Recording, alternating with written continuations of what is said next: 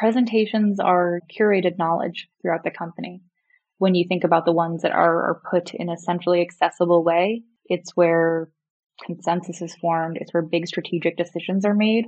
Presentations are usually boiled down to the most concise, need to know materials. So we think about the ways that we can make that information useful, relevant, and actionable.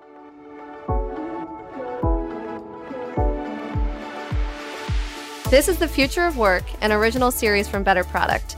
I'm Megan, here to give you a quick snapshot into our latest installment. But before we jump in, if you want to get connected to other product experts, join our community, betterproduct.community. Today, we're going to hear from Kate Donahue, Head of Product Marketing at Pitch. Pitch is a new collaborative presentation tool, basically trying to replace Google Slides. So what makes Pitch different? They think about design from the start, first and foremost. So they have existing tools like PowerPoint and Google Slides that they're competing with, but those competitors don't start with design, and that kind of creates a lackluster experience. So I know in my experience as a designer, I've gotten really frustrated with PowerPoint and especially Google Slides over the years about the limits they put on what these slides can actually look like. So Pitch is changing all of that. And then Pitch is also differentiating themselves by focusing on the holistic journey of making this presentation. So from, gathering assets at the very beginning, then building inspiration and a story, and finally sharing and collaborating with other team members, getting feedback from clients. Pitch is breaking the mold and helping shape the future of work by really focusing on that entire presentation journey. They are facing some challenges in this crowded space, as you could expect. So PowerPoint is a pretty established player, and then Google Slides has now been around for a while as well. So they're fighting for space on computers. They're fighting against these tools that are already built in. There's the factor of inertia. So people don't want to learn a new tool or try to get other people to adopt it too if they already have a tool that's working well enough. So the place for Pitch at this point is going after people who are forced to use multiple tools today and showing them it's possible to use just one and have all these pieces they need for presentations in one place. So if you give them that quick win, it'll keep them coming back. If you want to collaborate, but you really care about brand consistency, you can't do that today. And when people are accustomed now to this unbundled new breed of technology, if you're on Notion and you're on Airtable and then you have to go back into the legacy tool set, it doesn't feel as good. So I think that's where we can really start to enter the conversation as a tool that can make people feel empowered, can still help them move fast, and helps them feel proud of what they're putting out, whether it's for a customer, whether it's for an internal meeting. Christian and Kate covered a lot of interesting things in their conversation, but what I especially liked about this interview was how specific Kate got on the role of an early product marketer, because this is something that I've experienced a lot working at an agency that works with a lot of startups and a lot of early stage companies. As a product marketer, I understand some of those pains.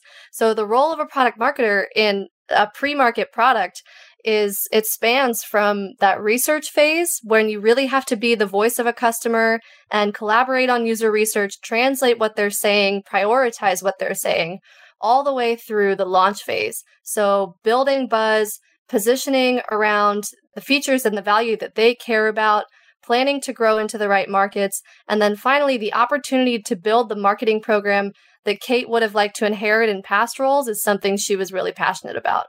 It was also interesting how she talked about when to go after feature parity, so building what competitors have versus when to differentiate. Product marketers are often expected to tell the story of how this big, shiny new feature that nobody else has is something great that our company offers. But sometimes it's interesting how you need to talk about both. You need to prove that you do all the things that they do in addition to these big, shiny new features.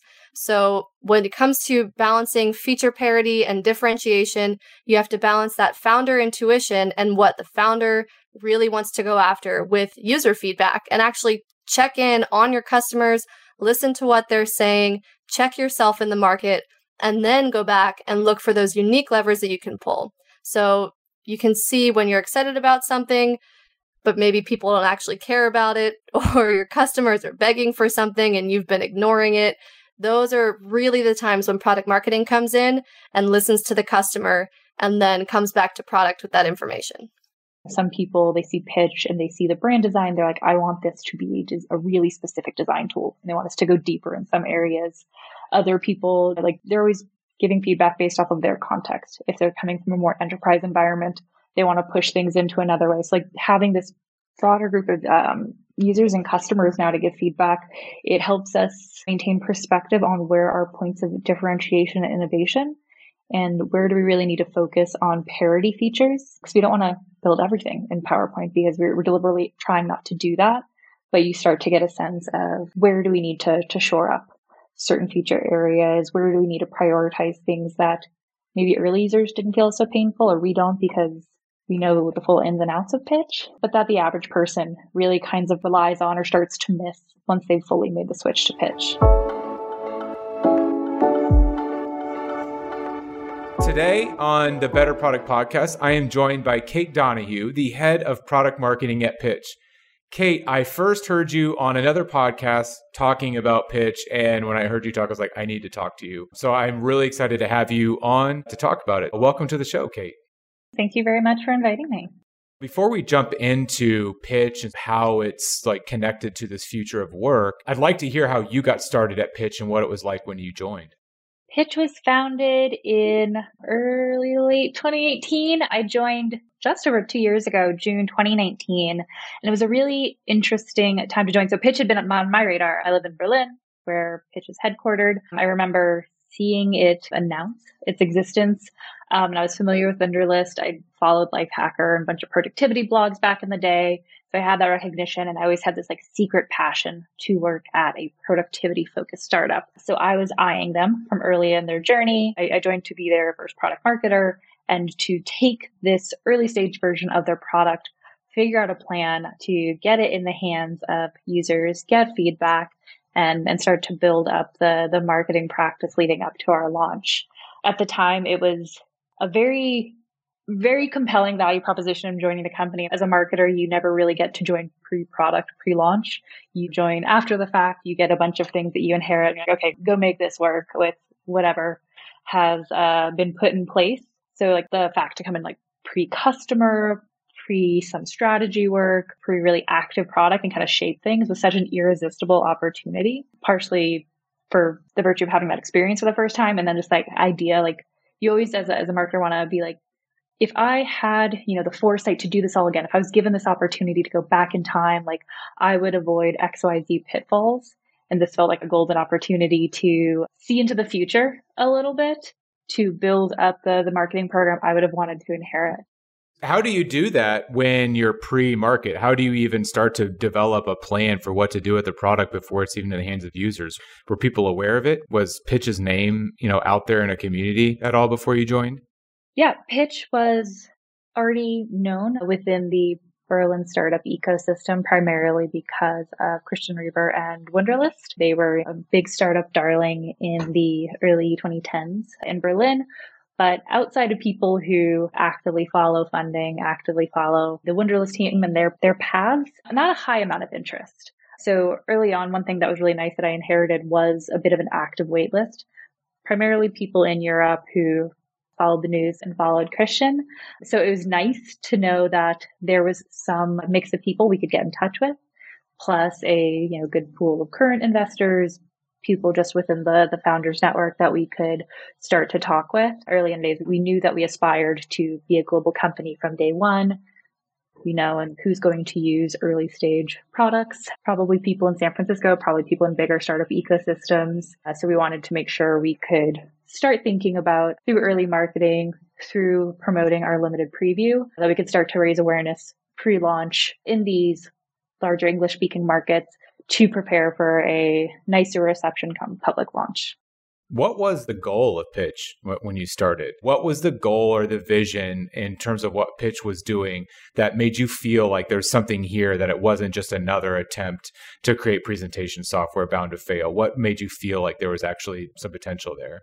In one area, it was the fact that the founding team and the early team behind Pitch really design focused, really customer centric. You use something like PowerPoint and Google Slides, and you don't necessarily feel the love from the team behind it.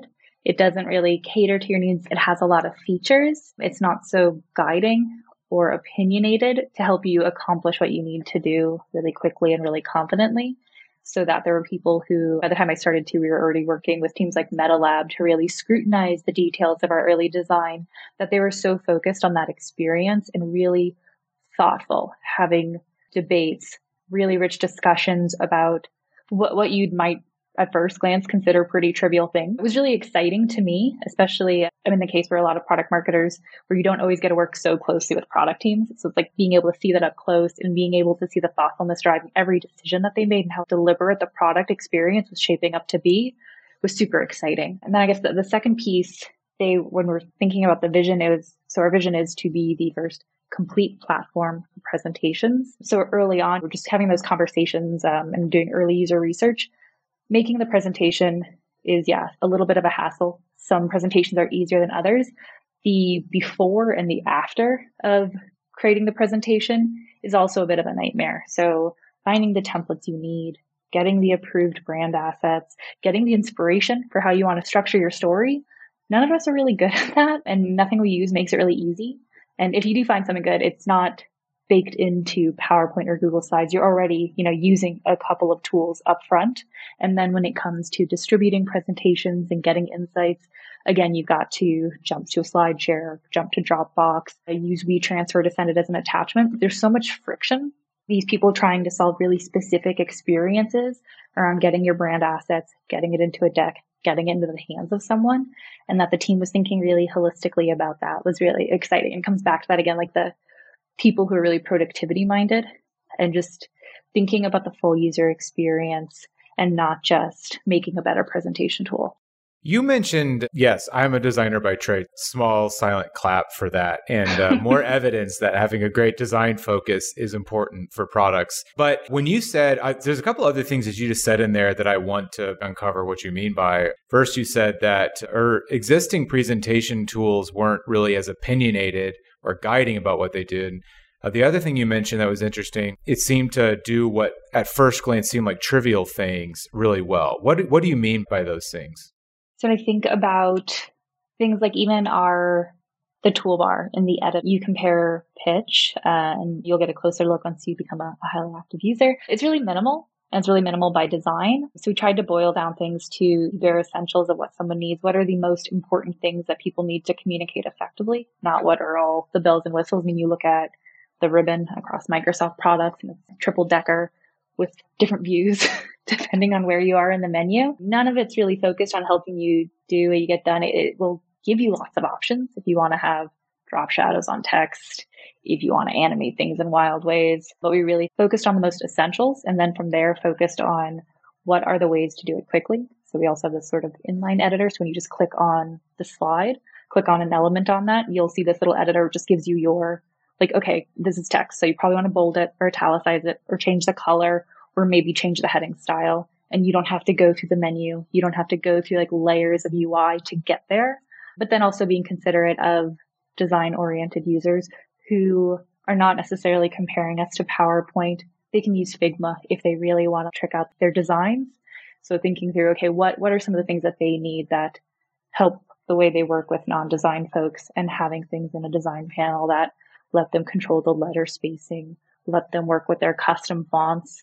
So it's that balance, helping everyone feel like a designer, but also helping designers feel like this is still a tool for them and not focusing on breadth of functionality and instead giving people really the essentials.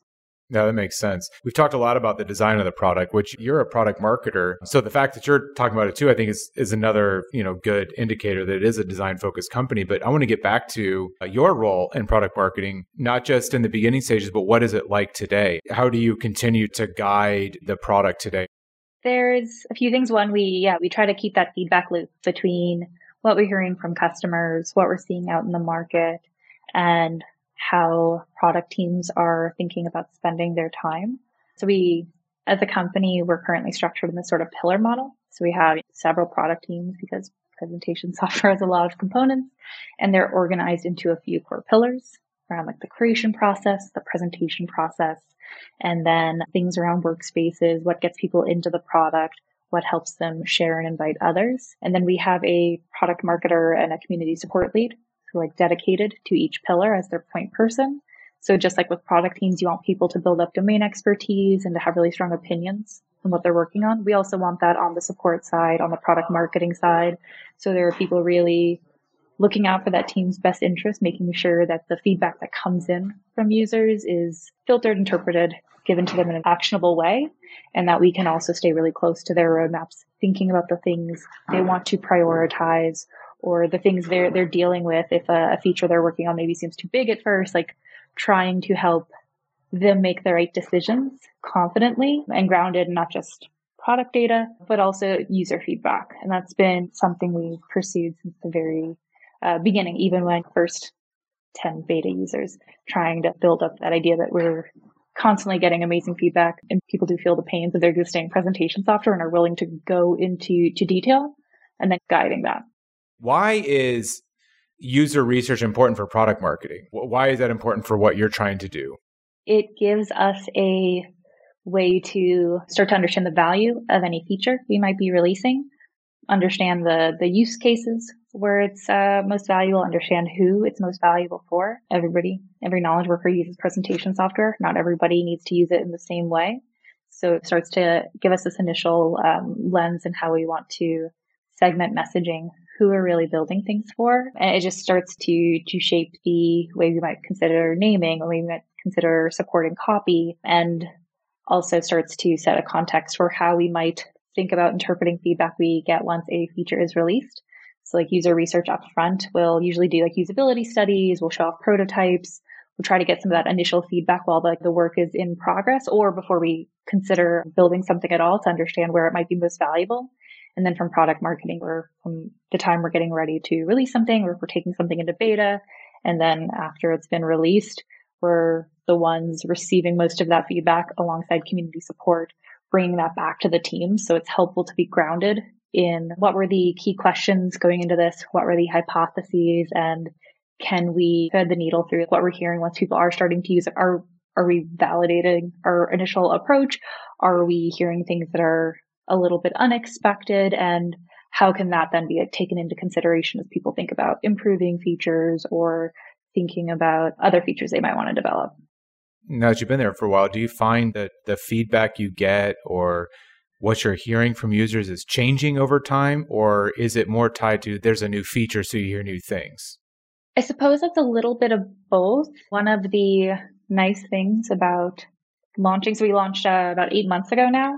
So one of the nice things when anybody can access your product is that anyone will access your product and they will give you a nice dose of reality or dose of validation. It is really useful because you enter with our limited previews a wait list. It was invite only.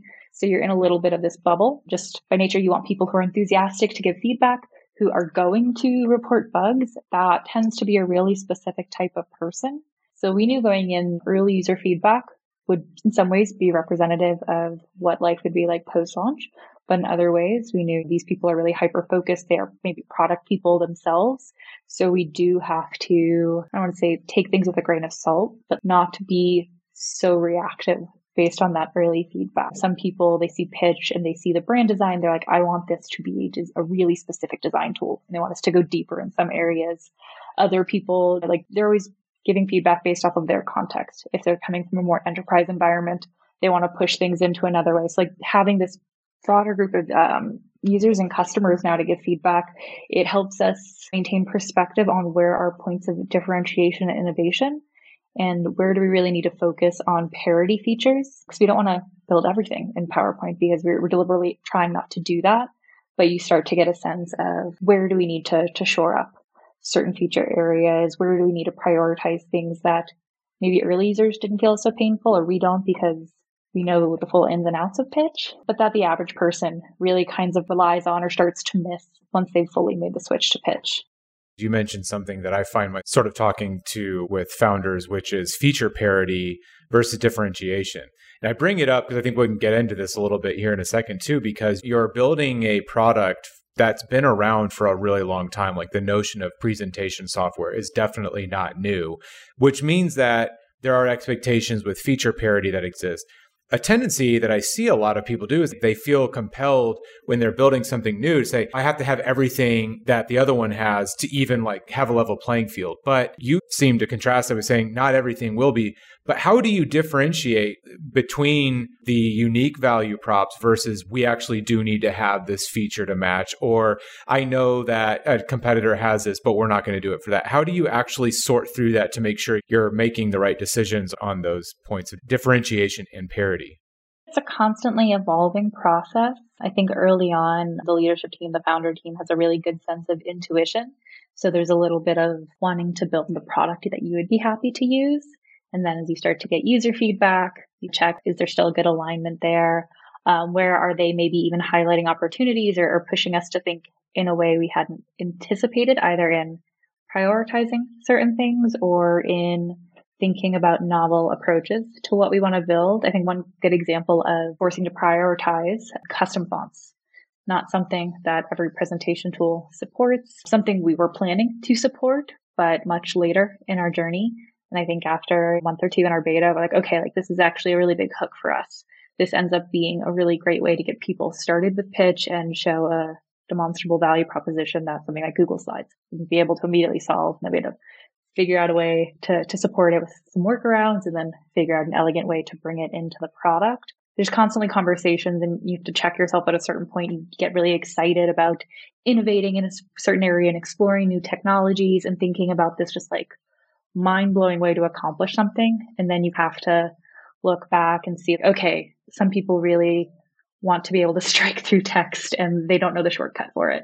So it's just this is where like the constant exposure to feedback, curating it, making sure everybody in the company is aware so that there aren't those blind spots is the right set of checks and balances. And one thing like we've, found from the differentiation perspective, it's with pitch, it's really about we're greater than the sum of our parts. So this means that like these different areas of maybe feature parity across different tools coming together in a beautiful experience ends up being a point of differentiation in and of itself.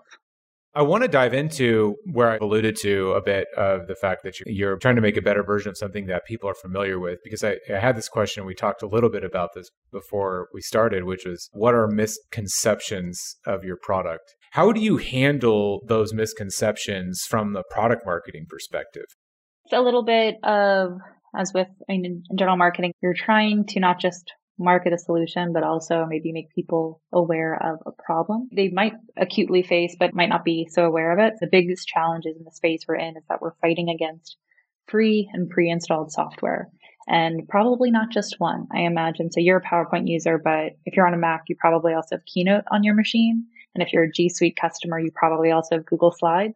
And you probably do use all three to some extent, depending on why. So it's like, how do we fight for space on your computer? The one thing is just like why do I need another presentation tool when on the face of it, my tools are fine, or I know how to wrestle with them. I know which 10% of the functionality I'm going to use and my team is comfortable. And the next thing is inertia. Nobody wants to generally learn new things themselves. And when you have to get other people, when you have to push for behavior change, it's stressful to think about. It's almost easier to do nothing at all, even if you're giving up. We really try to educate around those two areas. So the earlier point, if you're using multiple tools, why is that? When you want to work with other people, you can work in Google Slides. When you want to make something really nice and slick, probably going to Keynote. When you want to work with crazy charts, or you're doing some deep dives in Excel, maybe going to PowerPoint, and then you're a services business. So depending on what your client uses, maybe that also forces your hand. But they all have limitations. One of the things we found being really successful early on, the beta selection process, was let's go after people who are using minimum 2 tools to get their work done, because there's a reason they're doing that.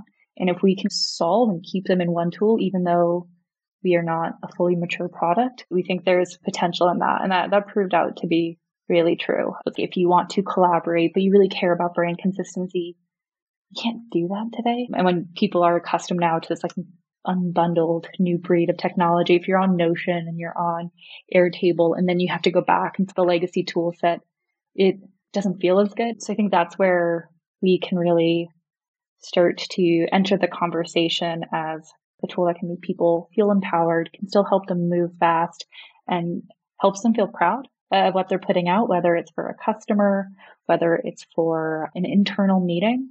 And as soon as they get that validation in the room, my colleague, people write in about like the jobs they've gotten from the pitches they've made in pitch. They write in about how they impressed their boss at a meeting, like all these things that it sounds like I'm bullshitting you because I'm a marketer, but like we get it. We hear it and it's so exciting. It's super validating. And like that kind of gives us confidence that at least for the immediate future, we can continue to educate around this greater than the sum of its parts piece, helping people be aware of what they're lacking by having to go between multiple tools.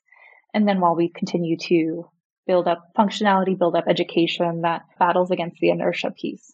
So there's easy ways to get behavior change in. You help people import their presentations. You give them templates to start with. You provide them with materials that show how easy it is to get started. And you don't try to change the organization overnight. You try to change a use case. You try to change one habit.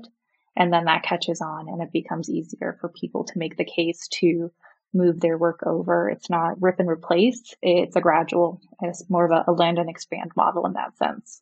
This is a part of our Future of Work series. And when we thought of the series, pitch came to mind because I've always felt like this is the future of presentations, like high design, making design almost like the default. So I think it's too easy to make bad decisions in PowerPoint. You can make well-designed PowerPoints, but it's hard to raise the bar. And then 2, collaboration, which has come a long way, but it's not like even on your site today, just right at the very top, you've got 2 people collaborating inside of a deck with the editor. So it's very clear what you're doing. And to me, I feel like that's the future of work.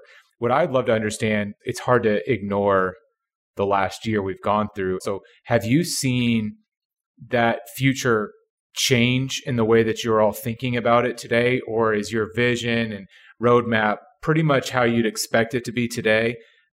From a product perspective, given that we were always focused on being cloud-based, on seamless collaboration, in many ways, I felt like we were prepared for the last year, or we had a product that could withstand that. There were features like live video collaboration that kind of sprung out the feeling of distance, the missing of those sort of water cooler moments. And just, again, like the stacks of tools you have in order to get work done. Sometimes you want to like talk out a deck. Again, like I come from the agency side. It's like preparing a big pitch.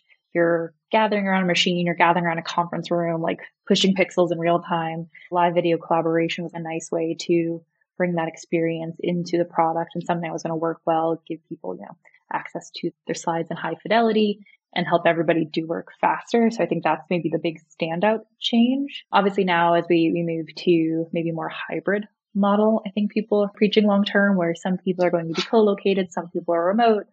That is a good thing to consider now. It's like you do need some things where people can collaborate remotely and where video makes sense. But we also need to think about the other tools that people are using to work to get done. How do we integrate, play into that, and just how we can be a bigger part of the workflow around a mix of async and real-time presentation delivery. So that's one thing we're keenly focused on right now too, is if you are remote and you can't deliver that winning pitch, if you can't build consensus in the room, what is the next best thing? So one of our teams is cooking up something pretty interesting. Actually, I think we talked about it in our Series B announcement with narrative recording and playback. It's like, how can we help people be really effective in the way that they persuade, convince, and communicate, even if they're not in the same time zone, even if this is actually a piece of knowledge that will continue to live outside of when the presentation was first created and delivered. People are going to consume decks asynchronously because they're really where the most valuable knowledge is stored. So how do we make sure that those ideas are compelling, they're delivered in a personable way, and don't rely on the static slide alone to get the message across? So that's interesting because I think what I'm hearing is you've almost evolved out of, so the object, the thing that you're trying to improve is the pitch, the deck that you're making. Can we make that a better thing? But what you're describing now and where you're looking is almost, can we make the presenter better? And it seems like the asynchronous thing may contribute to that, because if you're live, you can get away with being a worse presenter because you're talking to people and things like that. But I don't know, that's the way to what I'm hearing. Is that sort of the shift that you're talking about, is helping the presenter? I would actually take it a step beyond. It's helping teams find alignment. Presentations are curated knowledge throughout the company. When you think about the ones that are put in a centrally accessible way, it's where consensus is formed. It's where big strategic decisions are made. Presentations are usually boiled down to the most concise need to know materials. So we think about the ways that we can make that information useful, relevant, and actionable.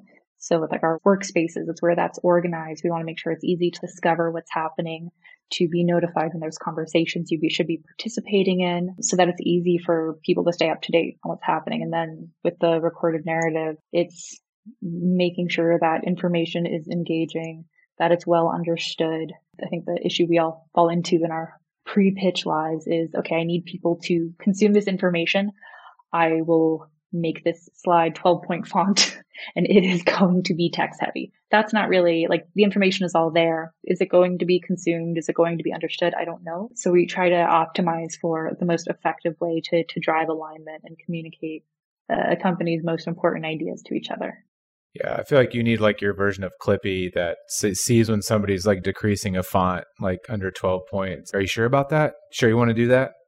This has been great. I'd love to know, you talked about your Series B announcements. You're forward-looking with Pitch. I think most of us in the world are starting to look forward again, which is really refreshing. So you as a company in Pitch and product marketing, what are you most looking forward to over the next year with Pitch? On the one hand, I'm super excited about the roadmap ahead. We're working to bring publishing, kind of more community-oriented features into Pitch. And I think it's just going to be really transformative and inspiring to help people almost like open source their best ideas for the world. And then from a marketing standpoint, my first year and a half at Pitch was marketing under the radar, marketing via a beta. We've only been out of launch about 8 months and have started to add to our marketing team, kind of round things out across disciplines. So now I'm excited to actually do the marketing and to scale up our operations and to bring more data and insights into the work we do and just make everything a really finely tuned machine. So I'm just super pumped for the year ahead, super curious to finally see what the world's been building with Pitch. Thanks for joining us. And if you haven't yet, be sure to join the Better Product community. We've got all sorts of content and resources for you. And if you want more audio, don't forget The Business of Product is our latest show to join the Better Product Network. And you can find that and more at betterproduct.community.